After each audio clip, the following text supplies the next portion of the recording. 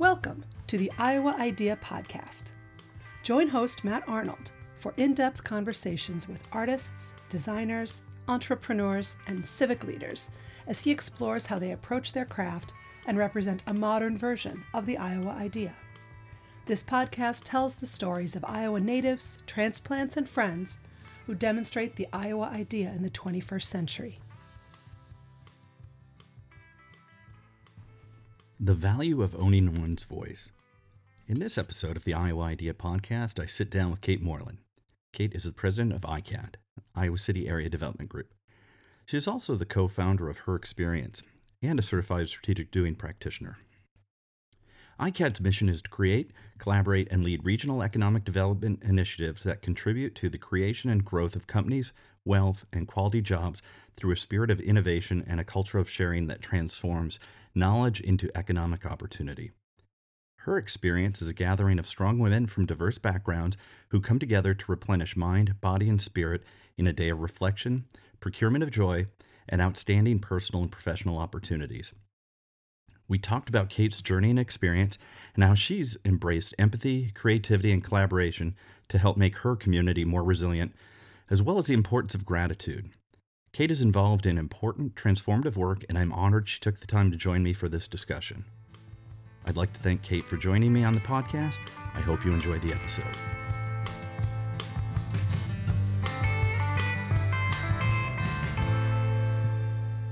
Kate Moreland, thanks so much for joining us on the Iowa Idea Podcast. It's an absolute pleasure to have you here. As we get started, if you don't mind, could you just tell me and our listeners a little bit about yourself? Sure. Well, I grew up in a small town in Iowa, near Iowa City. Had 35 people in my graduating class, which is very small. And then went on to study at Creighton University and got a degree in psychology and a minor in business. And then went straight from college onto law school. And prosecuted for several years after law school. So I did a lot of trial work and then moved into private practice where I did a lot of work in the family law arena and ultimately took some time off after a law career of about 10 years to kind of reevaluate things for myself and my family, and then really had a kind of a fork in the road and went a different direction. And I've been working in community and public relations and then now economic development for the last 6 years. So yeah, so that's kind of my story. We have 3 kids. I have 2 in college and 1 that will be starting high school. So busy with family. And then I also have kind of a side business that I do for women on leadership and really kind of a women's retreat that I collaborate on with some other partners, so called Her Experience. That's great. Thank you so much. And again, thanks for joining us. Want to talk first a little bit. So your role in Iowa City Area Development, what brought you into the economic development space? Well, I was kind of recruited there. I would say that economic development is kind of a term that no one really knows what that means, I've learned. And I didn't either when I was approached about it. I knew they did cool stuff though. And I knew that this organization was working to make the community better. And so for me, that mission was enough for me to explore the opportunity.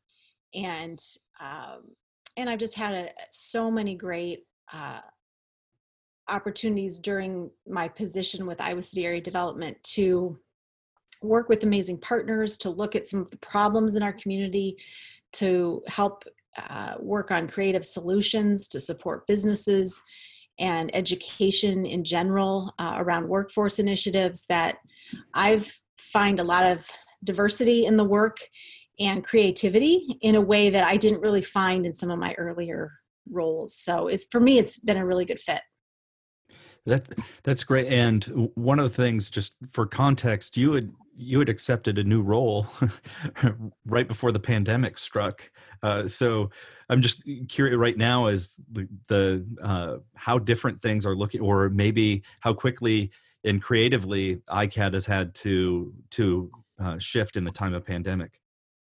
Yeah, I think for us, we really kind of kicked into high gear around one-on-one meetings with companies to really learn what their pain points were. The challenge right now is really the uncertainty of all of this. And we're trying to get comfortable with that uncertainty, as everyone is, but that's the biggest challenge. It's hard to create planning around an uncertain landscape. And so we are going to use our skills, which I think our team has, of being flexible and nimble and willing to listen and pivot like we have never used before, because what seemed important last week, we all know suddenly isn't as important. And so that's been a challenge, but I think something that, because our team is used to being innovative and somewhat entrepreneurial in our work, I think we're well poised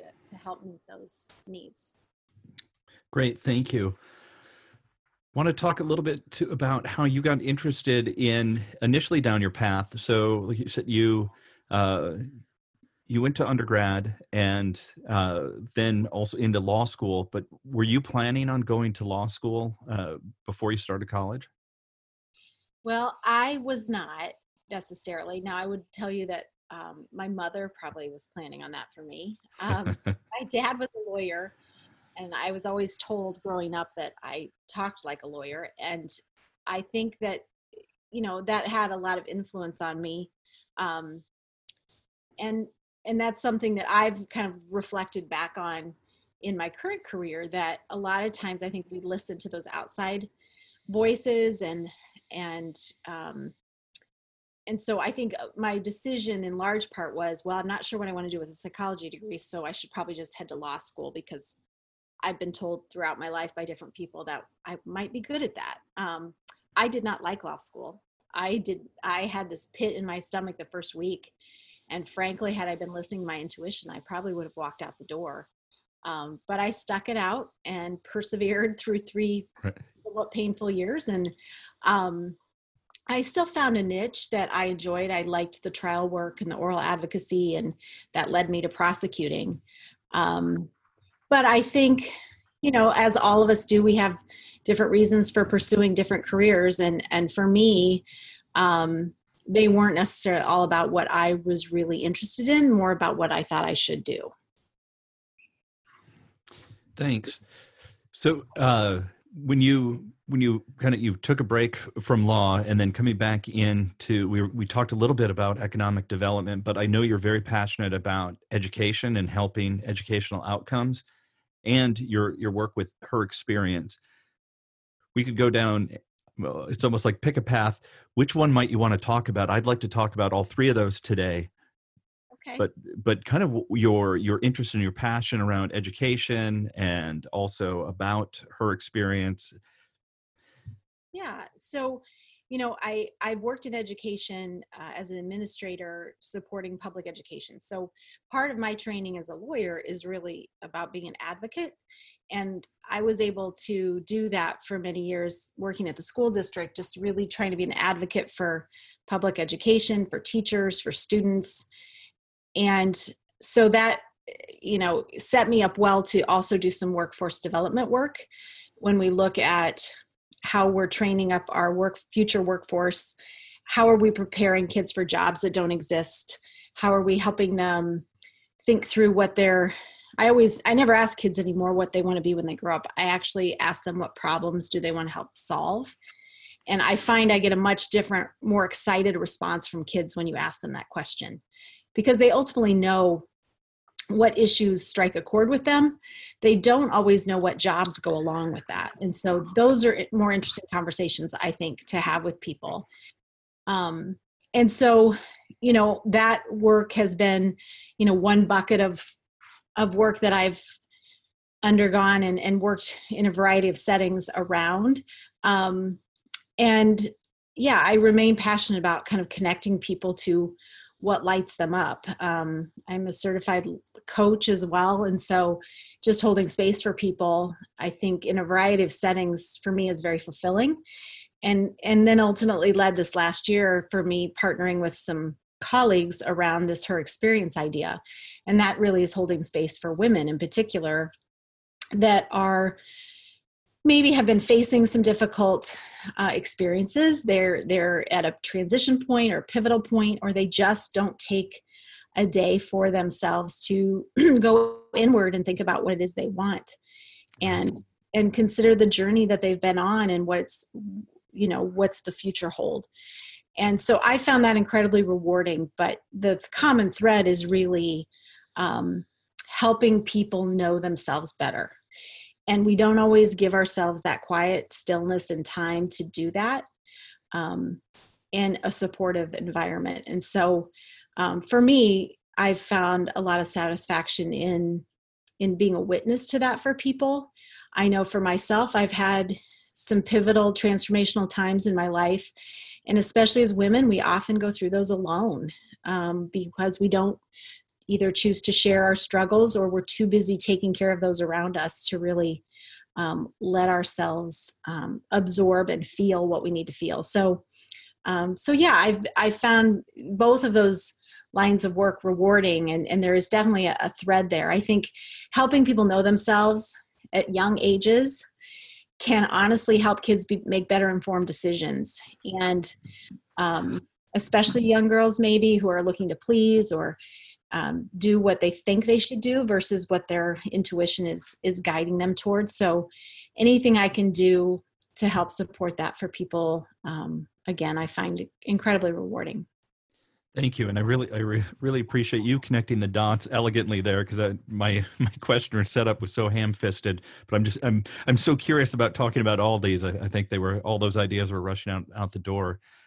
So thank you. Want to dig in first on the education side. As you said, one of the things that really struck me that I find incredibly powerful is that notion of reframing for kids. The way you talked about, like, what problems do they want to solve, or what's interesting. Because in the design world, that's one of the things I try to coach for better design is falling in love with the problem rather than the solution. I feel like that's a flavor is for kids. What are they interested in? And to your point, so few kids know like the labels of jobs, right? That like the Bureau of Labor Statistics has a very difficult taxonomy, and it's usually well behind what the economy is really doing.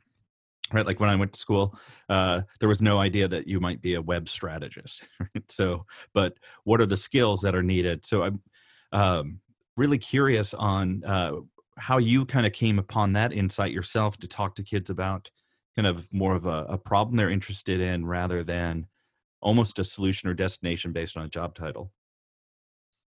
Well, during my role with ICR Future, where I'd go out and have do sessions with kids and talk with them about jobs that were open in the area. Just in a lot of my research, I was kind of finding that narrative around changing the conversation. And so I pivoted to that and immediately realized that their eyes lit up. A lot of times I couldn't get kids to raise their hands when I said, what are you interested in being or doing?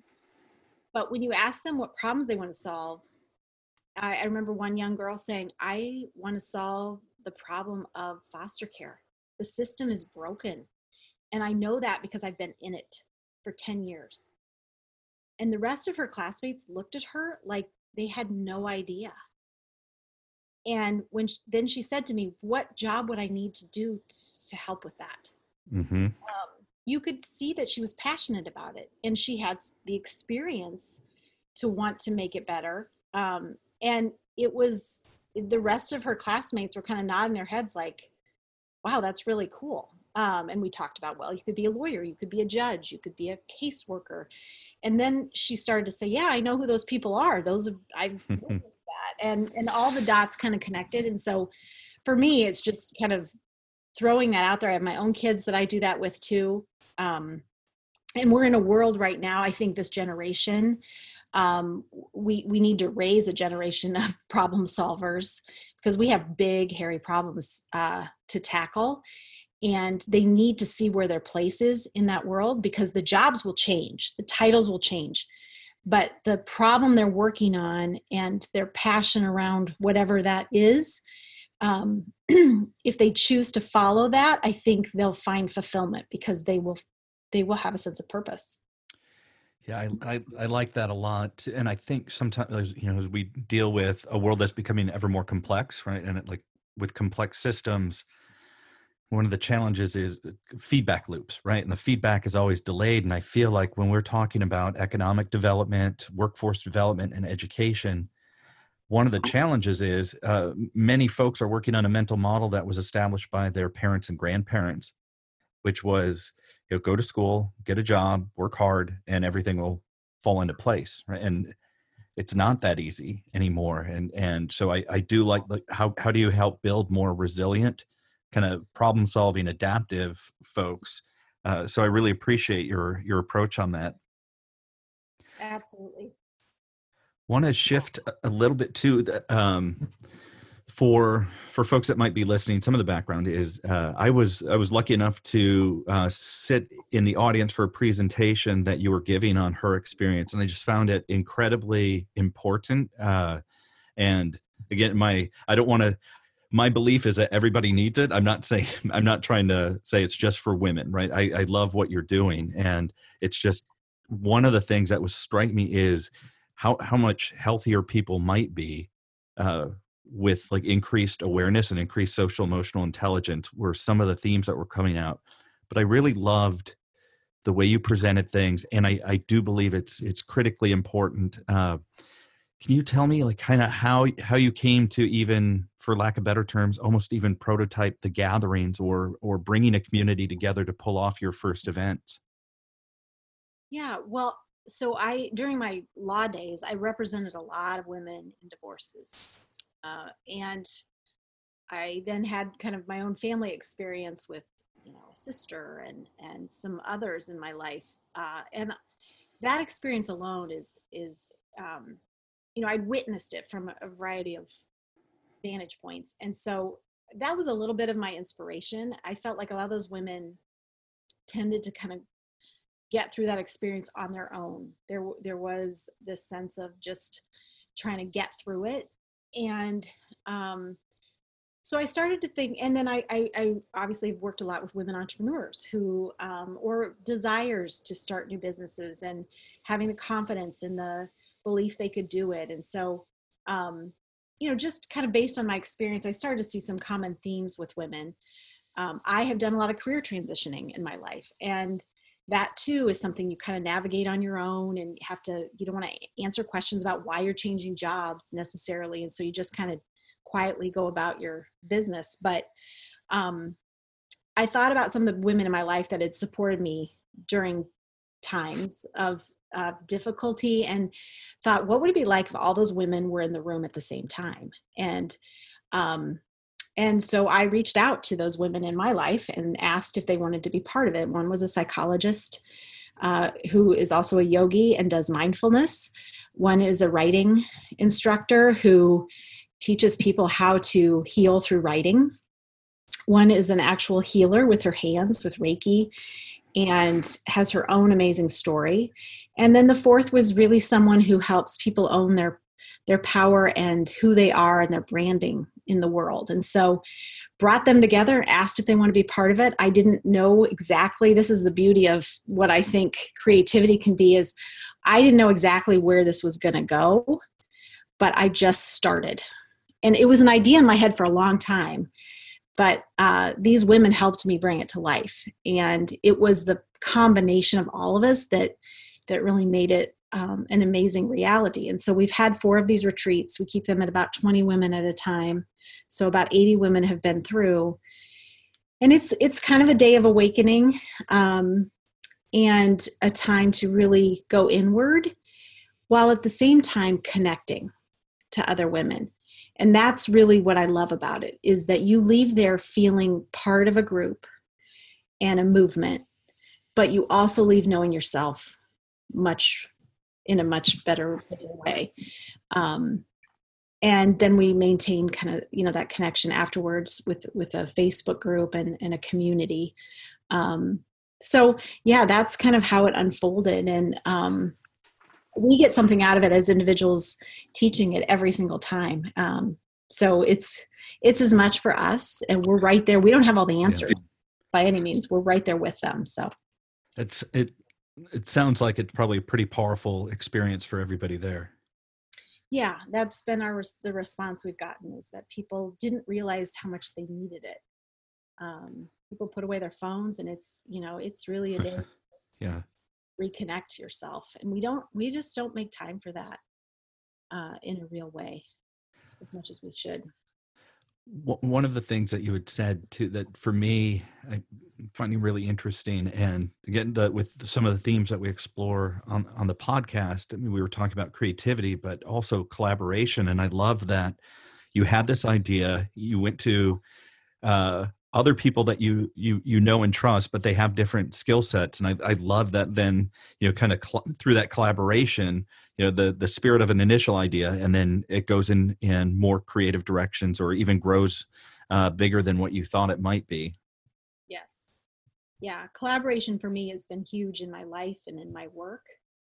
It's not always easy, but I do believe that when you can find the right recipe, the right group, whatever you do will be better, because someone inevitably thinks of something, you're like, oh, that never occurred to me. And so being open to that can only, I think, make your idea better. And that's certainly what happened in this situation. Switching gears a little bit too, but because you have so many hats that you wear, I know another hat is that you're a certified strategic doing practitioner, and so and I'm a big fan of strategic doing.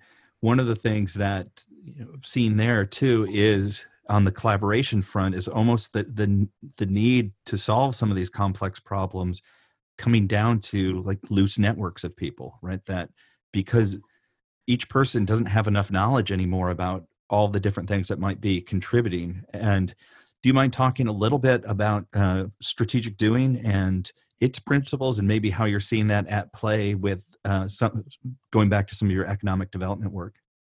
Yeah, well, it's really a tool that's designed for complex collaborations. And so it's perfect for economic development practitioners who, again, like you said, we need assets from throughout the community to make things happen. We spend a lot of time traditionally doing strategic plans and looking 10 years down the road. And the reality is that life is moving too fast now. Technology is changing, jobs are changing, industries are evolving. There's just such a fast pace to things now that you have to be more flexible with your planning piece. And so strategic doing is kind of the antithesis of that a little bit. It's short bursts of activity. It is considering what could we do, what should we do, what will we do, and really getting people on this 30-day trajectory of small steps that lead to big things. And so we have found it really valuable in our team as we tackle big questions like, what would it look like if our community had the most robust career connected learning? What would that look like? And then you draw people to that conversation that want to help make that a reality in a positive, appreciative inquiry way. And then people step up and are expected to do, which we all know meetings can happen and everyone walks away and just spend an hour talking. And then the next month you have the same meeting where you just talk again, but there's not really action. This framework really allows for action to happen. And so we use it in a variety of ways in economic development, and it's kind of become our language around how we help the community solve problems. Yeah, and one of the things I really like about strategic doing as well, so you mentioned appreciative inquiry, and kind of going back to problem solution, is when those questions, those well-framed questions are out there to guide the groups, the solution is not in that statement, it's not in that question, right? It allows people to explore how they might make something happen, but it doesn't have a specific solution in it, which I think really engages people. I know your thoughts on that, and then also creating a safe space for people to talk about ideas. Yeah, and I want to give credit to Ed Morrison. This came out of Purdue University, and he's kind of the father of strategic doing, and used it to help reinvent a lot of communities who were at an impasse or had a major tragedy. Flint, Michigan, Oklahoma City. Um, when you're at it, and we're all at this critical time right now of uncertainty, and what is it going to look like moving forward? How can you help design the future that you want? And how do you engage the right people at the table? I think something happens. We kind of lose that inquisitive nature that we have as kids. And we're better when we're younger at trying things and failing and then trying something different and that being okay. We kind of become more afraid to make mistakes the older we get. And so Right. creativity doesn't, we're just not afforded that opportunity. We don't think we have that opportunity. We just need to go with what we know.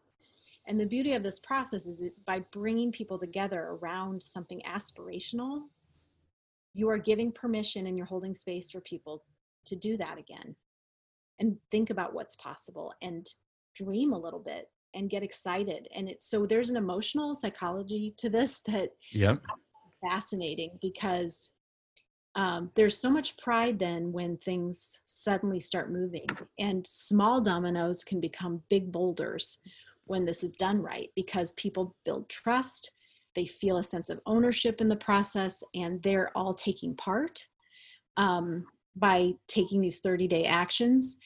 And you can move so much quicker together, which we forget over time, I think, in organizations. And that top-down approach really stifles creativity, I think. So this open network idea really helps complex collaborations happen in a really powerful way. And we feel like it's really a key component moving forward to designing the future that movies want. Yeah, coincidentally, I had the opportunity to speak to Ed Morrison yesterday. And one of the things I thought was really interesting, it was a helpful frame for me because I was digging in on the notion of that safe space and the conversation. And just his philosophy on that is you have an organization, and then a subset of that organization is a team. And then the smallest unit that you can focus on within the team is the conversation.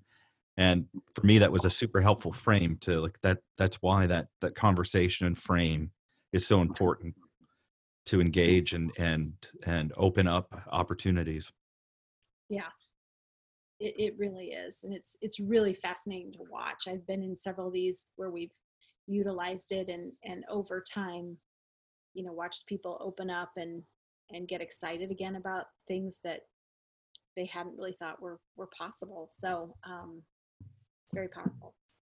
I want to ask you about some of your mentors or influences, and maybe like what you would say some of the best advice you've received from either a direct mentor or something you came across that helps you guide your life.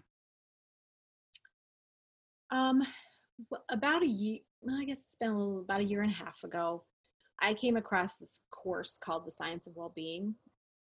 It was an online course out of Yale. You could get a certificate, but it was on, Coursera, so it's very widely available. I'm pretty sure Oprah recommended it at some point, but I just was kind of drawn to it. And I took the class, and the three things that I came out of that class for me are now kind of guiding principles in how I try to live my life or what I try to build into my day.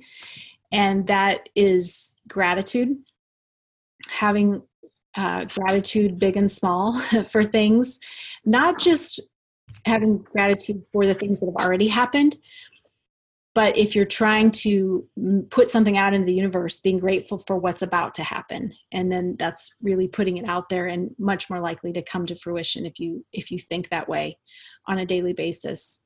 It also says that the second component of well-being is mindfulness. So I dabble in meditation and try to do that as regularly as I can, but in essence, it's really just finding time to be still.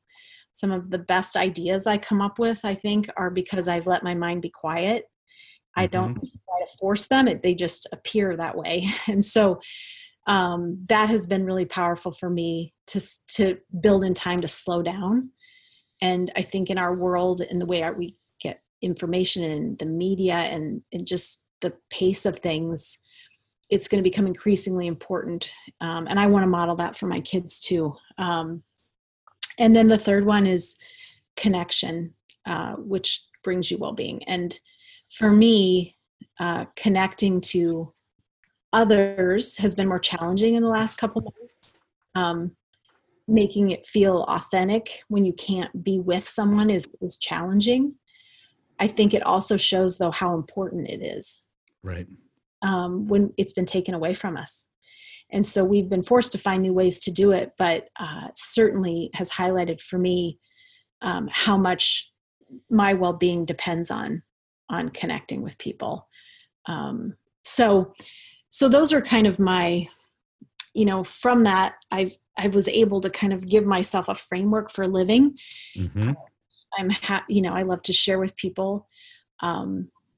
I think the other thing that it's taken me a long time to really recognizing the value of is just owning your own voice, especially hard for women. Coming into this leadership role at this pivotal time, there's already, it's a daunting task. And then you add this pandemic on top of it and the expectations people have for you to do, work wonders at a time when it's so uncertain.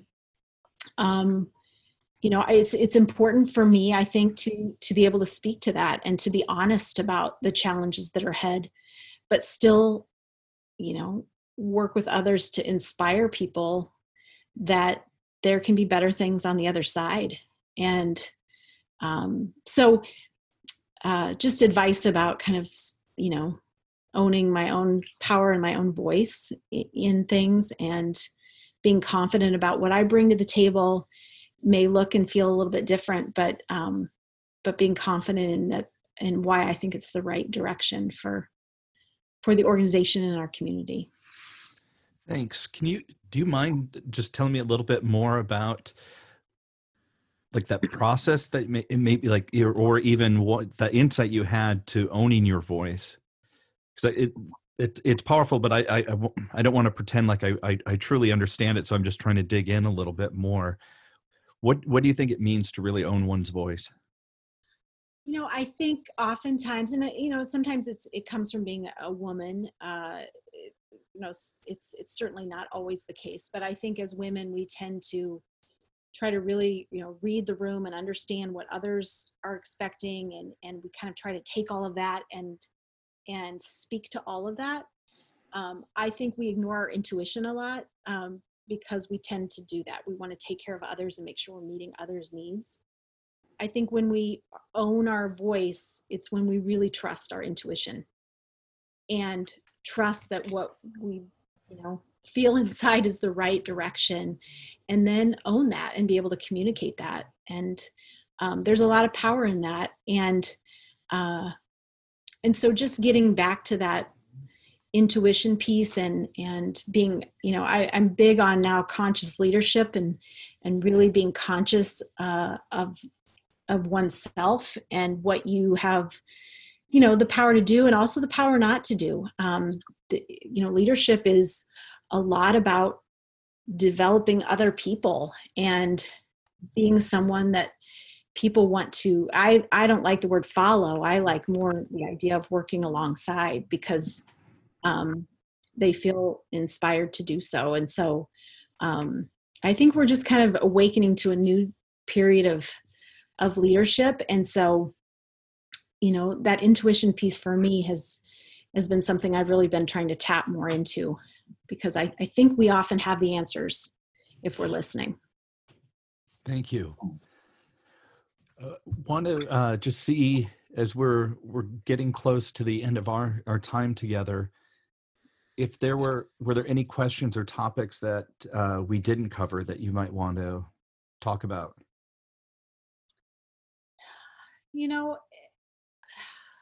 just that, I mean, I'm doing this interview at a time of very interesting period in time. And I've been reflecting a lot on how we will never really be the same after this collectively. Mm-hmm. The word crisis actually means to sift. So in a crisis, you know, imagine sifting sand, right? Whatever's most valuable and important is what you're left with in a crisis. And that's why people, you know, have these, you know, go through a disaster and you're just thankful for your family. Suddenly all your belongings don't matter, right? It's really forced to prioritize. What's been so fascinating to me is to go through a crisis as a world, right? We're all going through this sifting right now. And personally, in our families, in our jobs, and across the globe. So I'm really fascinated to see what comes out of this kind of awakening, because we won't ever really be the same. And so I just think it's such an interesting time to just make note of. Right. And recognize while we're in it, we're in the eye of the hurricane, we're in there, you know, on the other side. I'm very hopeful that there will be amazing new, not just opportunities, but a new way of living that will connect us in a deeper way and make us better people. And we will feel more united as a world. And so I guess I would just say it's an interesting time to be alive and to be raising kids and to be, you know, I've never lived in such a period of uncertainty. None of us probably ever have. And to do it collectively is such a fascinating experience. Yeah, I've said to so many of my friends that, I mean, honestly, I never thought I'd live through an honest to goodness pandemic, right? That I would witness one up close, right? Especially kind of, this is like a, you know, limited worldview, but living in the United States, where it feels like the last big pandemic, right, was the Spanish flu, and that was 100 years ago. And it's just so interesting. And I'm curious too about how some of these great things will possibly change our collective perspectives. Yes. So, is there, if people wanted to find out more about her experience, is there somewhere where they can check out for more information? Herexperience.org is out there, and it talks a lot about the day-long experience and what you can expect. We're in an interesting space there because we can't bring women together right now. Right. And so while we plan these every few months, we're on hold a little bit, but have been talking about how we're going to need to find a new way to bring women together. And it may be an online event at some point here, but you can certainly still find more information and contact information there if you're interested in learning more. Thanks. And if anybody wants to find out more about the Iowa City Area Development Group. Yeah, iowacityareadevelopment.com. And we have all sorts of information on there on our initiatives and things we're working on. We're a small but nimble, powerful group, and always looking for new ideas and certainly connect if you have things you have questions about or ideas about. Kate, thanks so much. It was an honor having you here, and I know I love the work that the ICAD team is doing, and just you taking time out when I know there's so many different things going on. I really appreciate you joining the podcast. Well, thanks so much for having me. It was enjoyable, and I appreciate the opportunity. Excellent. Have a great day. You too. Thanks, Matt.